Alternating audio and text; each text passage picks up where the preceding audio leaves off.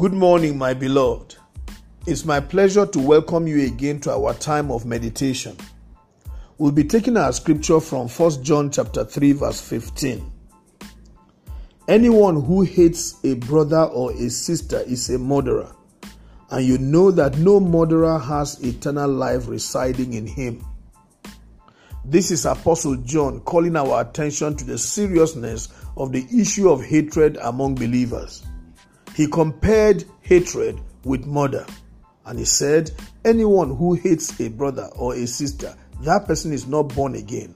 The person has not yet known the Lord and therefore does not have eternal life.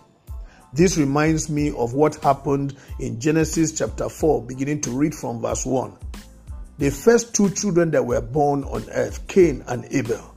Scripture tells us that both of them offered sacrifices to God. But because God did not accept the sacrifice of Cain, but accepted that of his younger brother Abel, Cain hated his brother, and that hatred led to him killing that younger brother. So you can see that hatred and murder are quite related. One could lead to the other. That's why John says you cannot afford to hate anybody. You can't afford to hate a brother or a sister and still claim that you know God or that eternal life resides in you. You could hate somebody because the person has hurt you. He has offended you so deeply that you are finding it difficult to forgive the person. You could hate because the person is succeeding where you have failed. You could also hate because the person has been preferred for some kind of favor above you. Sometimes it could be because the person has things or has achieved certain things that you have not. At other times, it could be because the person is more popular or accepted than you are. All of these could form basis for hatred. But you as a child of God must know that whatever a man has is what heaven has ordained for the person to have. Whatever a man is, it is by the grace of God. Paul said, I am what I am by the grace of God. John the Baptist will say, a man can only have what heaven has made available unto him.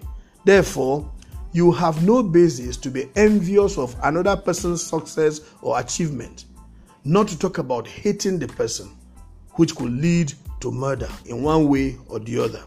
Therefore, please check your heart, check your intentions, check your motives, and see, is there anyone that you hate so deeply? You don't want to have anything to do with such a person. Please, begin now to lose that person in your heart. Let them go. Begin to rejoice over their success, rejoice over their achievement, rejoice over who they are, and rejoice also over who God has made you, because no two people have the same program as far as God is concerned.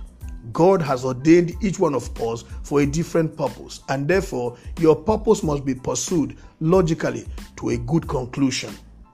Pray that others will succeed, even as they also pray for you to succeed. There is no basis for hatred.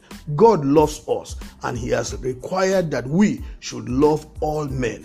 And we must love from the heart, even as He has loved us.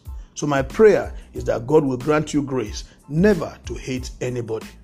God bless you. Have a wonderful day. My name is Amos Kunat, Pastor, New Estate Baptist Church, Lagos.